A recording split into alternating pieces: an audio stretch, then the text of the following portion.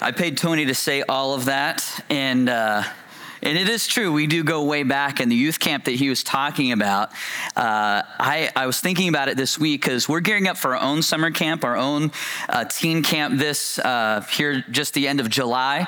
And so we've been going through some training with some volunteers. By the way, if you have nothing to do at the end of July and you just have a really boring summer laid out, I have an opportunity for you, okay? So please come and talk to me if you need something to do. But that youth camp that he was talking about was held in Pennsylvania. That's where I grew up. So we would attend every single summer. My dad was a part of the leadership with Tony. And I thought about it, like so many, in fact, all of the most significant things that I have today or that I have experienced. Let me just say it like this. Okay, so when I was 12, sitting in the pews there in one of the services, I made my first on my own profession of faith at 12 years old and asked Christ to change me and to save me. So that was at AYC at the youth camp. Then got my first girlfriend there.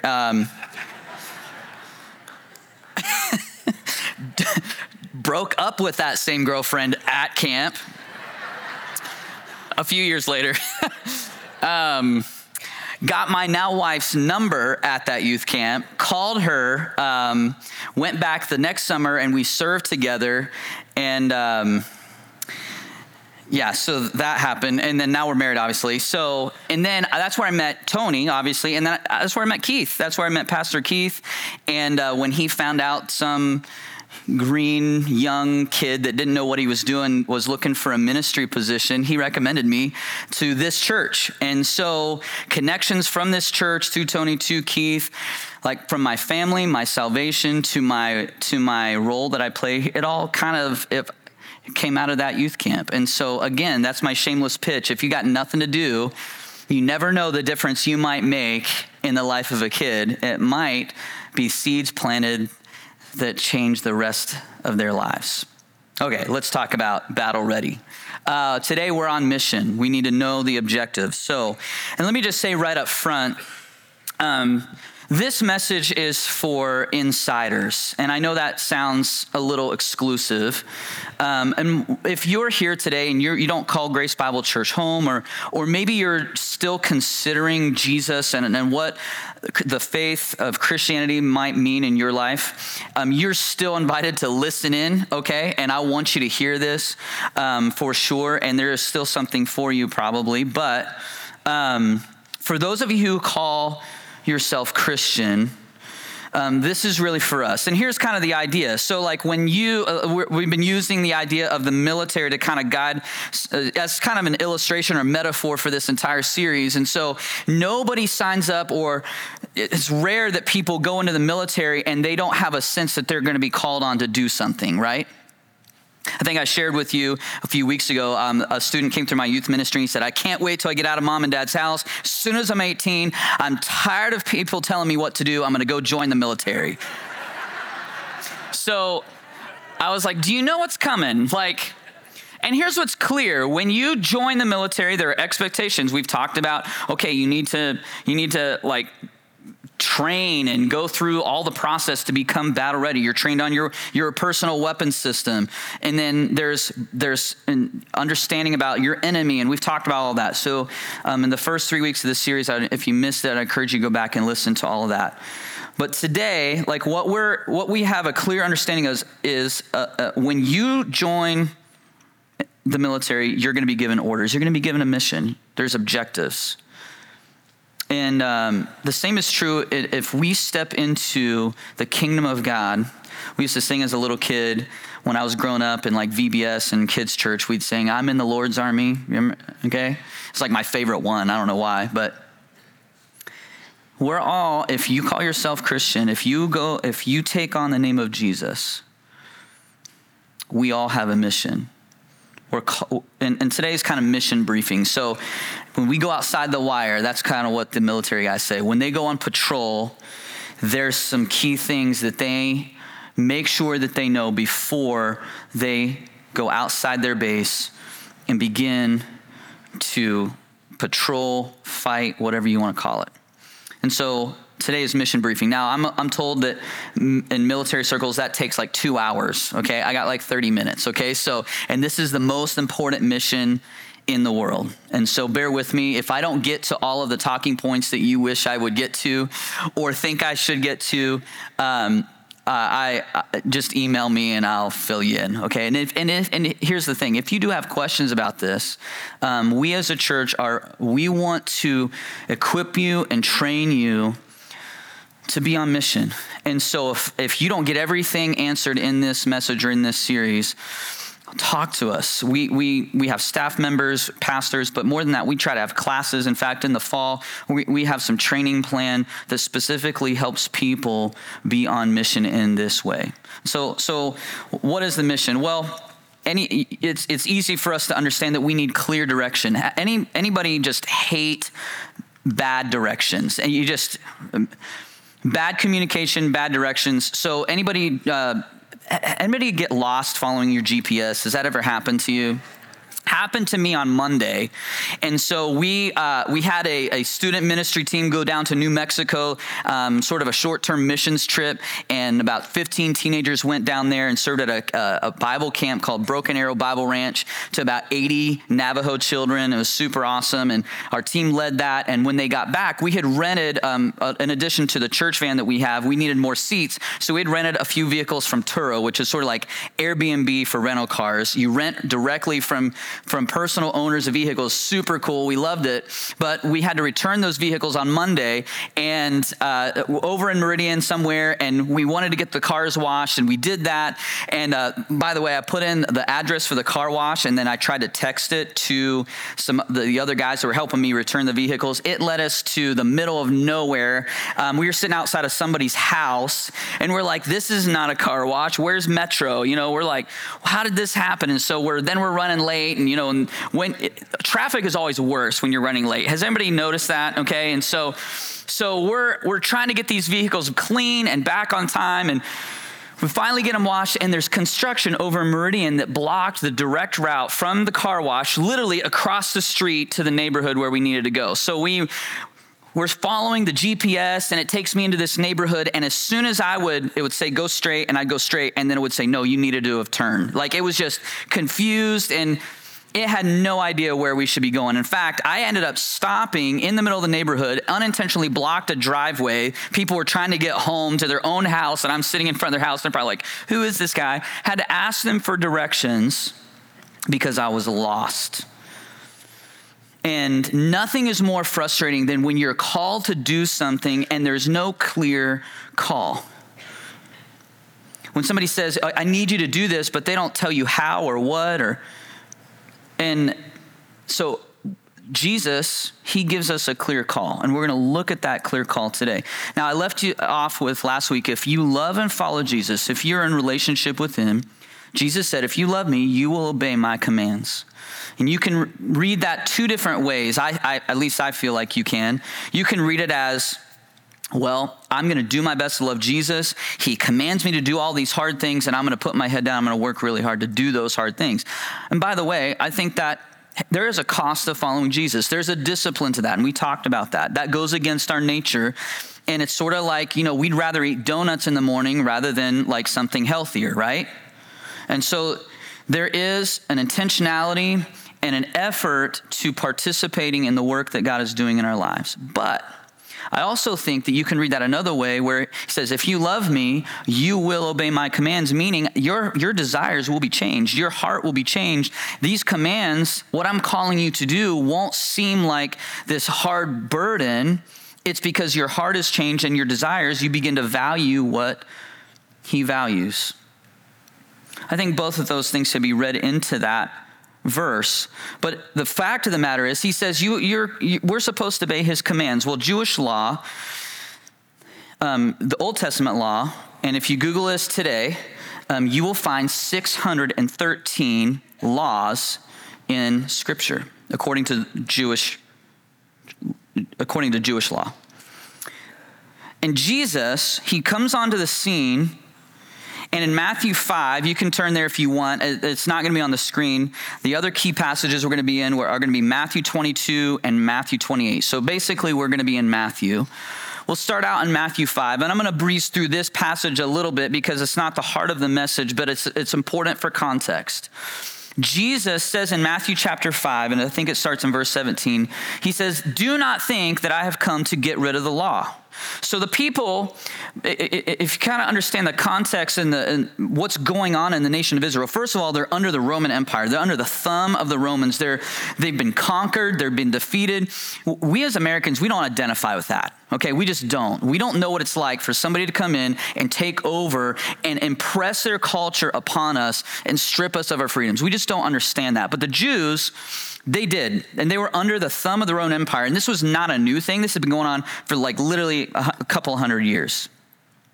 And they were constantly fighting and pushing back against the rule of the Romans.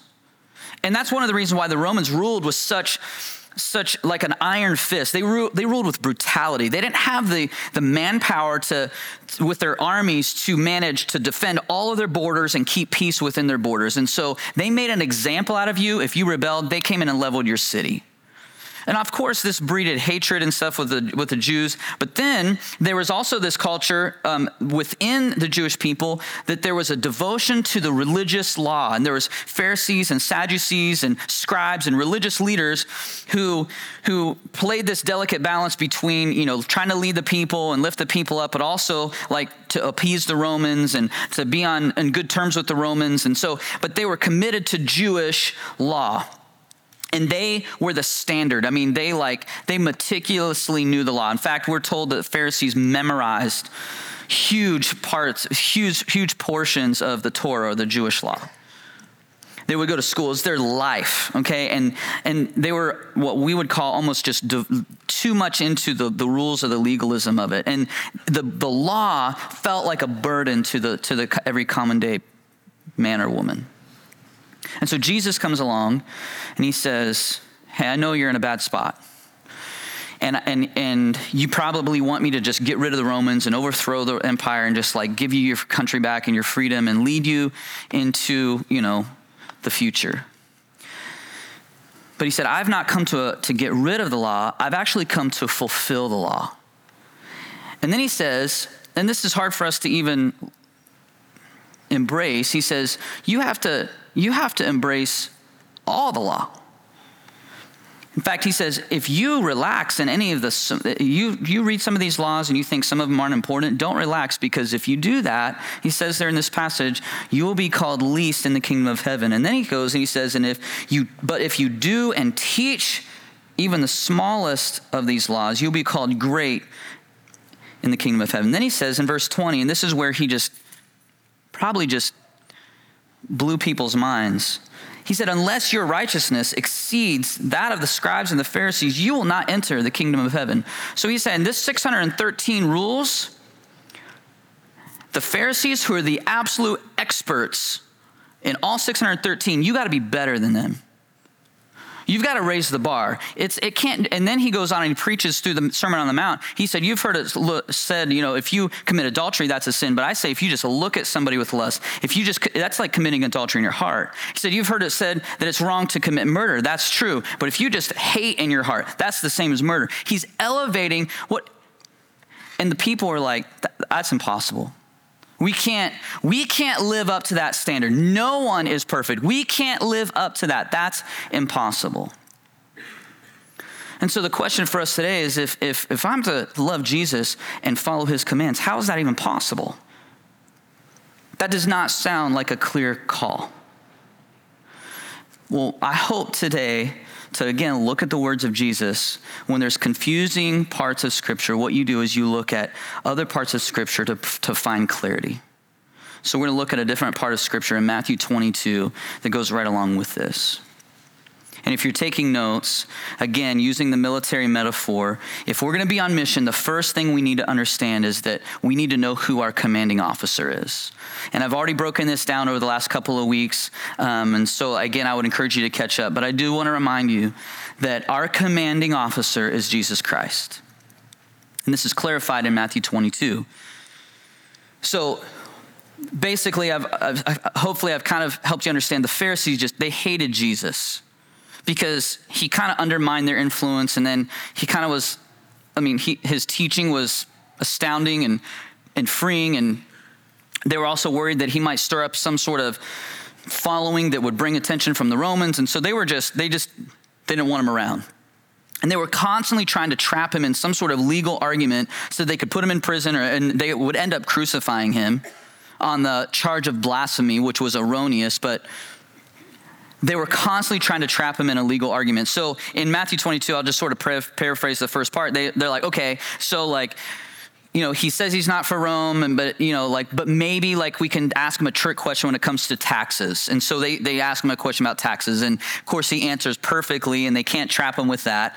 And then they're like, okay, what about doctrine and theology? Let's come up with sort of a confusing question that has to do with marriage and like the resurrection. And so the Sadducees go to him and they ask him this really like big hypothetical, like something that would never happen, but he still answers that perfectly. And finally they look around the room and they're like, okay, who's the best among us? Who can trap him with an argument unlike any other? And they choose a lawyer, and they say, okay, they're all experts in the law, but they pick out the best one, and they say, okay, ask him this. And here's the question. They ask Jesus, what do you think is the greatest law? Okay, there's 613. Which one of them is the greatest? And he quotes Deuteronomy, actually. And in Matthew 22, he says this, verse 37, and he said to him, you shall love the Lord your God with all your heart, with all your soul, and with all of your mind. And the way I see this in our context today is like, when it comes to fighting this battle, we need to know who our commanding officer is. Our commander is Jesus. Our devotion is to him first and foremost. So who is Jesus? If he's our commanding officer, who is he? We're supposed to be devoted to him with all of our heart, with all of our soul, with all of our mind. Who is he? I love this passage in Isaiah, and it says, for unto us a child is born, unto us a son is given. We read this at Christmas time usually. The government shall be upon his shoulder, and his name shall be called Wonderful Counselor, Mighty God, Everlasting Father, Prince of Peace. And I love that word prince, not because of the English translation, but because of the one that's written in Hebrew. The Hebrew word there is the word sar. Sar is the most common Hebrew term to refer to leaders in the Old Testament, but it carried with it not just this, because when we think of prince, what do you think of? Okay, like you think of maybe like the British monarchy and like some sort of like figurehead, and maybe like somebody that just goes around and like, they're not really much of a leader. They're just sort of there, okay? The dad's king, he's in charge, I guess. In ancient times, like lots of pomp, circumstance, wealth, whatever you come in. The word sar actually literally means military leader, a leader of strength. It also can carry with it the leader of a group of priests. In other words, this is not just a military leader, this is a spiritual leader. And it's a leader of high regard. The word is also given to the people in Solomon's court. His highest officials are given the term sar. Jesus is a sar. He's not weak. He is not a pushover. He's not like some figurehead that's like some sort of like puppet of sorts. Like, no, he is commander in chief. He is in charge. And so, and if you kind of want to think of it like this, in the context of a battle, you need to know, you and I would benefit greatly if we were ever in a battle, a physical, real war, and we're in the trenches. I want a commanding officer who knows exactly what to do in those situations, who knows where the enemy is, what the objective is, how to get our squad to the objective, how to guide us through the mission and then back to safety. I want somebody who knows, and when he's giving me orders, it's not like, well, who died and made you in charge or put you in charge? Like, well, in that case, he would probably say, well, I died. And then like, now I'm in charge, okay? So like, he's the only one that can say that. But I want a commander who knows the way, and Jesus he knows. And he's worth building your life on. We talked a lot about that last week. But the heart of the message is where I want to go next. So if you're on mission, if you're getting mission briefing, you need to know who your commanding officer is. You need to know the strategy, and that's your second point. The strategy is love and truth. It's not guns and bombs and all that kind of stuff. We do not fight against flesh and blood. We fight in the spiritual realm. We talked about that in previous messages. Our weapons are not the same. We talked about the word of God, but our strategy is we're going to use love and we're going to use truth. And this comes right out of the next verse. In verse 39 there in Matthew 22, he says, and the second commandment is like it. You shall love your neighbor as yourself. And then he says this, on these two commandments depend all the law and the prophets. What's he saying? The 613, I did not come to get rid of them. I came to fulfill them. That's what he said. But he said, if you're worried about trying to keep all 613, here's what you need to know. I'm going to bring to you some clarity. Love the Lord your God with our heart, soul, and mind, and love your neighbor as yourself. On these two things, if you do these two things, the rest will take care of itself. So the question is, how do I love my neighbor? Who is my neighbor? Well, Jesus says everyone is your neighbor. But we understand that there are levels of love. There's levels to our relationships. There are people that can walk in my house. They don't have to knock on my door. They walk straight through the door, go straight to the kitchen, yank open the refrigerator door, get whatever they want out of it, and go on their merry way. They're my kids, okay? Most of you have not reached that level of relationship or friendship with me. My wife and I, like our relationship, it's unique. It's different. My family, the people I love, the people that are closest to me, we communicate different. We interact with each other differently. And then I work with some people that I consider some of my dearest friends, like Will and Tony and Keith. Like our relationship is probably different than even like my own relationship with my own father. And like there's people out there that are more like acquaintances. And I would say that I love a lot of people, but that doesn't mean I know everybody to the same level. And I think when we hear this or read this in scripture that we are called to love, then we feel an element of guilt. And I want to stop here and say, it is not my goal in any way to emotionally manipulate you or guilt trip you into doing something that God is not calling you to do. But we are called to love people. We're called to love well. So what does that look like? Well, I thought about this because as a youth pastor, I've only had 2 or 3 kids asked to live with me. And sometimes I think we're like, well, if I'm going to love somebody well, I've got to give them access to my home and all my resources, and I've got to trust them implicitly. No, you don't have to do that. But there's a way to love without being unwise.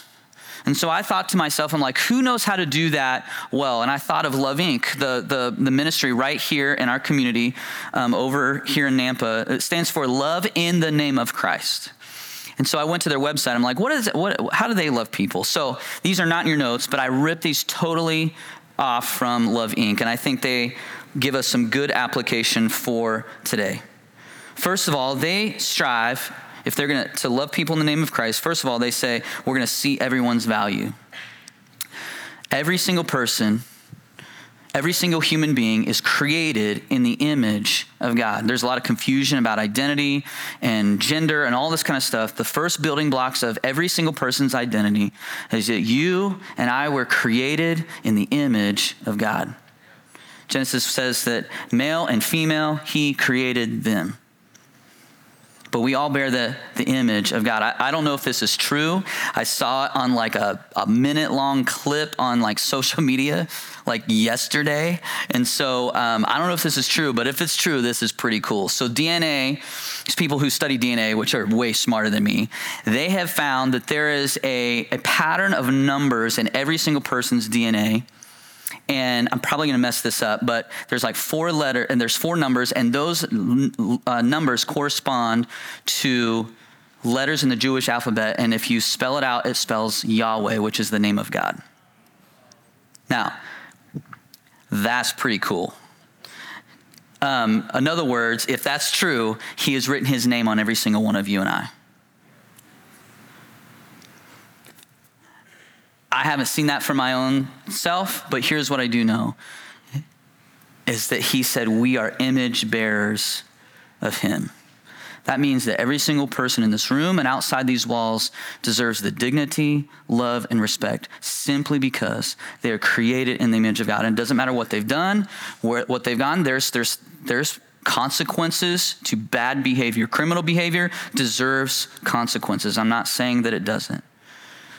But every single person deserves the respect and kindness because they're in the image of God.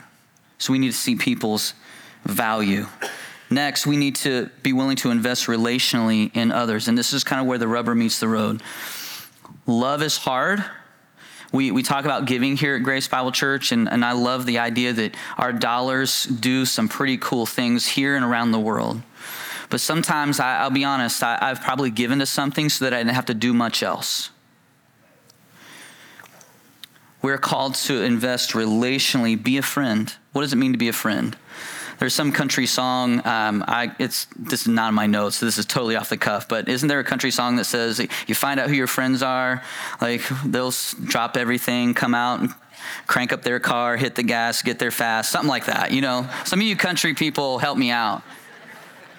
But they'll drop what they're doing to come get you out of a bind. You find out who your friends are. That's what a friend does. They help in time of need. They got your back. You're just like, wow, he listens to country music only like a couple of times a year. So like, it's worship the rest of the time. But be a friend, be kind, be helpful, serve. Then the third one that Love Inc. has on their website, it says, help everyone achieve their God-given potential. I love this because this is seeing them for who they really are. If we really see people as we should point them to the truth of God. And I harp on this just about every message, and I hope it doesn't start to fall on deaf ears, but identity is so huge. We need to point people to the fact that their real identity is found in Christ. It's not something they can manufacture or achieve or work towards on their own. The Christian identity, as Tim Keller said, and I think I mentioned this in previous sermon, it's the only identity that's freely received. It's not achieved. You can't earn it. Christ freely gives it, but how can people step into their purpose if they don't know who they are? So if we're going to love well, we need to point people to this idea of who God has created them to be. Number 4, we need to require them to contribute and participate in the process of becoming like Christ. We talked about this a couple weeks ago, but we can't work at it harder than them. And there's people out there that are users, and they will soak up your time and soak up your energy and soak up your resources. Give them next steps, give them direction, point them to Jesus, but you can't work at it harder than they can, and than they were willing to work. I don't know who came up with this, but you've heard it. You can lead a horse to water, but you can't make him drink. You can't do this for them. And so there's times when to love people well, we'll say, look, I've given you next steps. You're not engaging in this. I'm going to use my time to invest in others. When you're ready, you come back to me. My door is always open. But there's times where we need to move on, and that seems unloving, but we need to require people to participate in this process of becoming like Jesus. And then respond with discernment and wisdom. This would be the 5th one.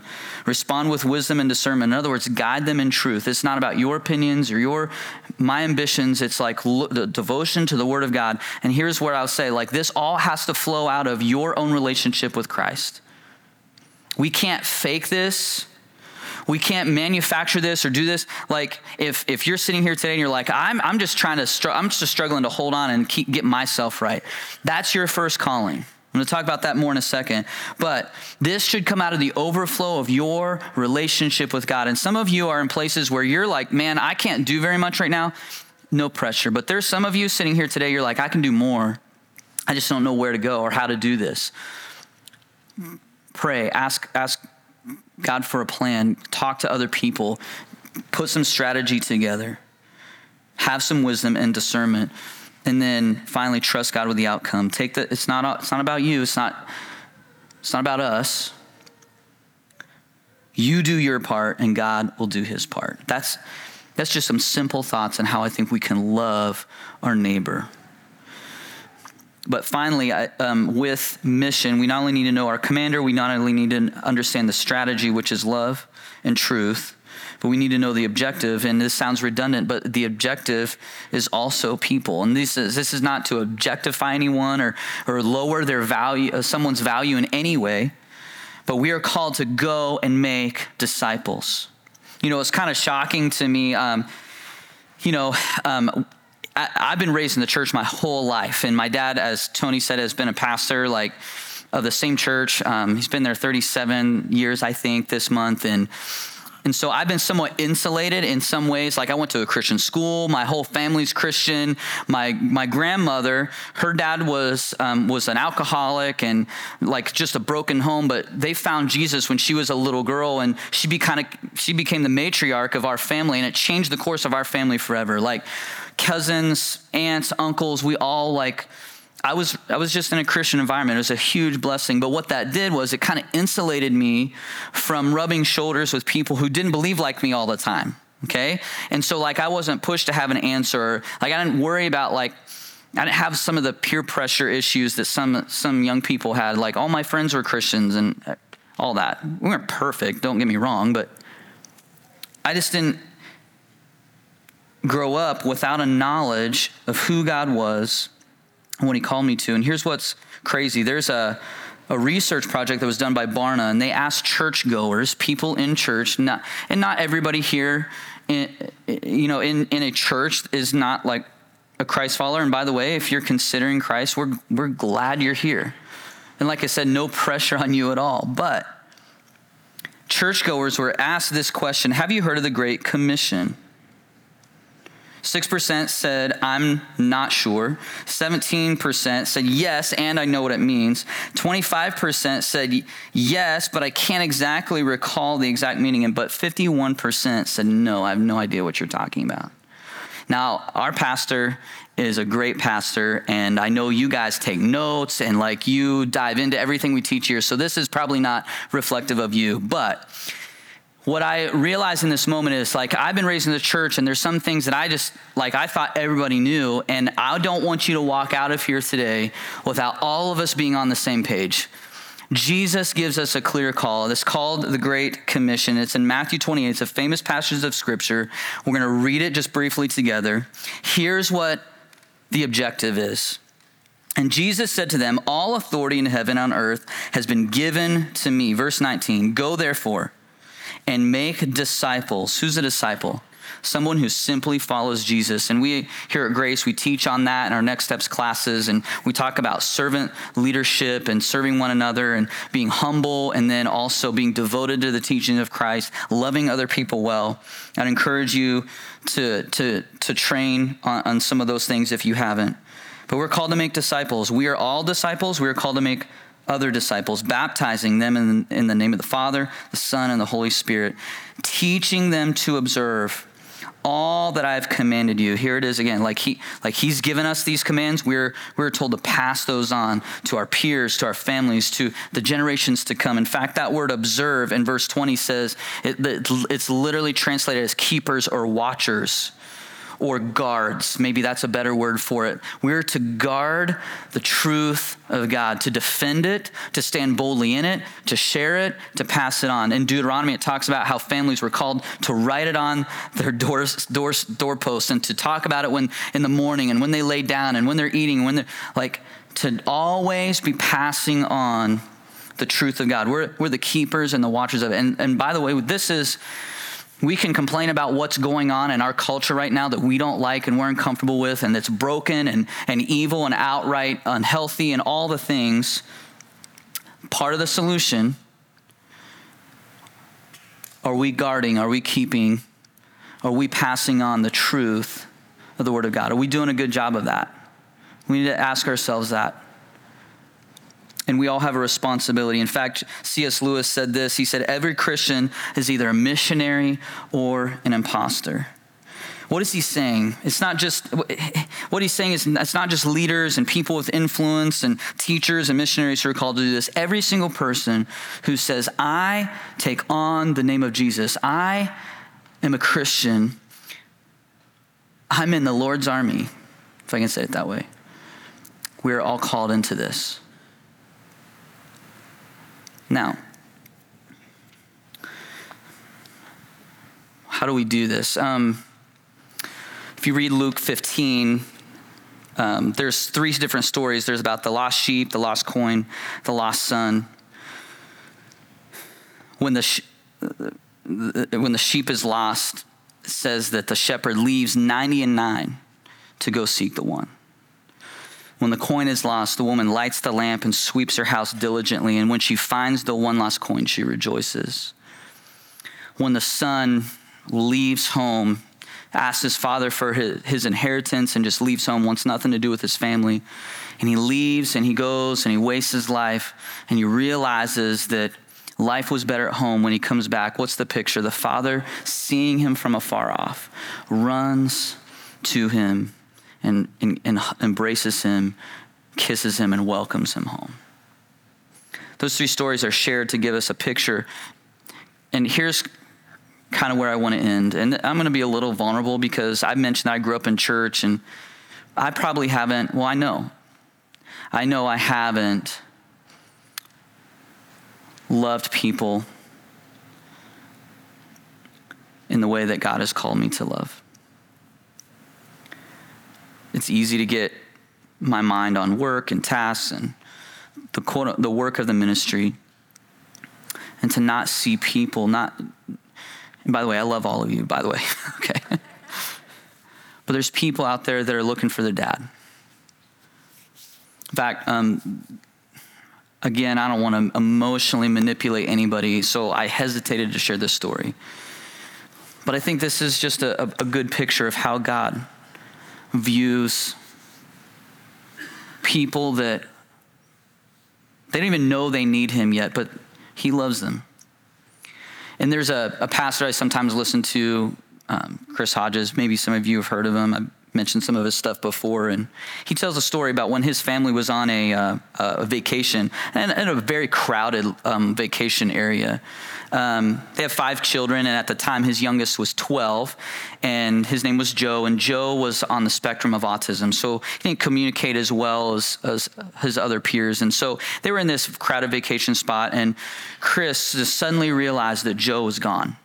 And he said it was in an area that wasn't particularly safe. And he said, and my first thought was that my son had been abducted right out from under us. They're on vacation with about 20 other people. And he said, I turned to the other people in our group and I said, guys, Joe's gone. And as a parent, I mean, this is your worst fear, right? Like if you have kids, even if you don't have kids, maybe it's nieces and nephews and whatever, like you're a lost child. Nobody wants to even think about that. And he said, guys, Joe's gone. And he said, people who were with us and knew us, they just went. They just started searching. They just started hollering, Joe, Joe, Joe, where are you? And he said, thank God, 35 minutes later, we found him. But he said those 35 minutes just messed him up. And he said, when I found my son, he said, I got on my knees and I wrapped my arms around him and I said, Joe, where were you? And Joe said, Dad, I was looking for you the whole time. I'm not much of a crier, sorry.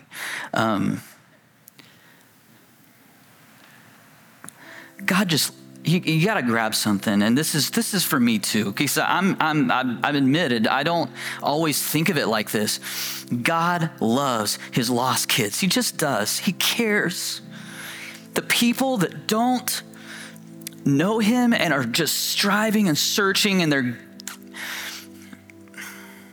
they're looking for him. They don't know it yet, but they're looking for him. And there are some people that have intentionally walked away. They've had bad experiences in church or what have you, and they're lost. They're without direction. That's how the scripture says it. It says that people without Christ are lost. I don't know if you've ever been lost. I talked about the GPS, but as a kid, I got lost one time. Thank goodness it wasn't in a dangerous place, but there was a crowded convention that my family was at. I remember being 7 years old and having no clue where my parents were. And you know what? My mom came through the sea of people, just materialized. And she was like, I've been looking for you. In fact, she said she had seen me I was singing in a little kids choir on the stage or whatever. She had watched me from the top bleachers. She never took her eyes off me, and she made her way down to where I was. She could tell I was panicking, and she came to where I was. That's Jesus. He hasn't taken his eyes off of any of his kids. And he's made an effort to reach every single person, but for whatever reason, he has asked you and I to help him. I don't know if this makes sense, but I was thinking about this. I don't know if this probably isn't a perfect illustration, but a farmer was out and he was getting things finished up for the day, and he saw a storm rolling in. He saw all these little sparrows outside of his barn, and they had no idea the storm was coming, and it was going to be a bad one, like lightning, rain, maybe even a tornado and all this stuff. And he was trying to shoo these little sparrows into his barn. So he opened the barn doors, and he's trying to, what happens when you try to shoo something like that? It just scatters and they go away. And he had this thought. He's like, if I could just become one of these sparrows and I could talk to them like they talk to each other, maybe I could convince them where safety was. I think in some ways that's one reason why God has called you and I to do this. If Jesus was here standing in this room and he was saying, okay, if you love me, you have to obey all my commands, there would be a pretty good argument that, hey, we can't do it, Jesus. You're better than us. You're literally God. We don't identify. But when somebody looks at you and the Spirit of Christ is in you and you're in love with Jesus and you're loving your neighbor and you're doing it, they're like, man, if they can do it, maybe I can do it. That's just my opinion. That's just, so you test that, weigh that. But I think that is why Jesus said, it is better for me to go away and that my Spirit come, because he's going to use you and I. Here's kind of the key thought today. Again, I want to take the pressure off of you. We can't do everything. We can't fix everything. We can't reach everyone. You can't reach everyone, but you are called to reach someone. You are called to reach someone. You are here in 2023 to reach one. And it might be just one. It might be more, probably is more. But even if it's just one, that's why you're here. Because the one is important to the Father. You are important to the Father. He left the 99. He sent someone. Somebody's invested in us. We're here today because somebody did something. And I'm just asking you to to embrace the call, to embrace the Great Commission. If you call Jesus your Lord and Savior, this is your mission. This is my mission. You don't have to have all the perfect answers. Somebody put it like this, I'm just one beggar telling another beggar where the bread is, okay? Don't feel like you have to have all of the theological answers and the perfect theological positions or whatever. Just be a witness, be an ambassador. Tell others what Jesus has done for you. He says in Acts 1:8, he says, I want you to go into Jerusalem, then to Judea, then to Samaria, and then to the ends of the earth. Your Jerusalem is your family, the people that are closest to your kids, your cousins, like the people that you love the most, that they're the people that walk in your house and open the refrigerator. That's your Jerusalem, okay? Lead your home well. Fight for your families. Fight for your homes. Especially this younger generation. I know that as the next gen guy, I'm always talking about kids and teens. They need us. And that's and if they're not in your family, that's your Judea, okay? I think this is so cool. I met with somebody this week, and they're working with FCA. Ed Castle and I, now we're talking about this. They've started club sports, Little League, for kids. And it's the Fellowship of Christian Athletes. So you might assume that, well, these are for church kids and Christian kids and families that value church. 80% of their kids are totally unchurched. That's a Judea. They're right outside the door. They're right there. They've placed themselves in an environment what they understand this has some sort of Christian or religious element. What are we doing to reach those people? Some of you are like, I can't teach. Maybe you can coach, okay? Maybe you're a sports guy. Whatever God has given you a passion for, your hobbies, your interests, your skills, I promise you can use that to reach someone.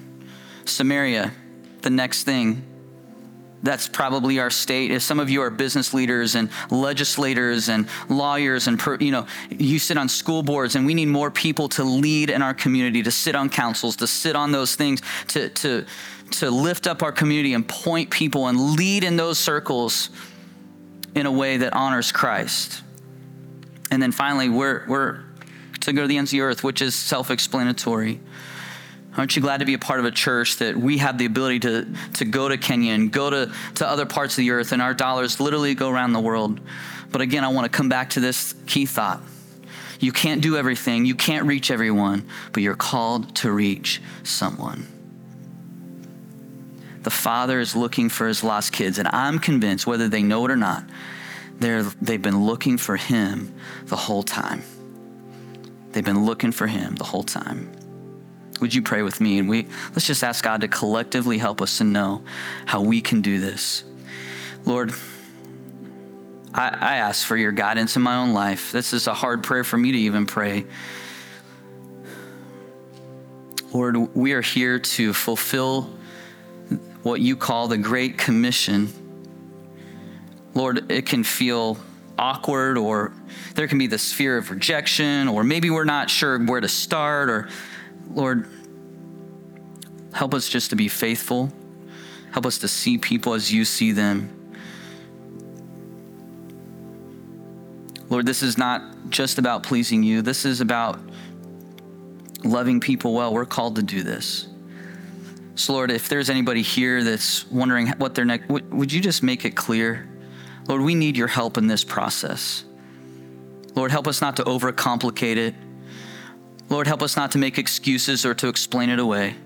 But Lord, may we step into the mission, this great commission that you have called us to.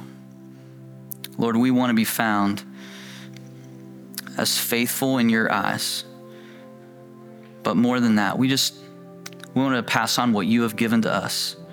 And I thank you for what you have done in our lives. Help us to do so in kind.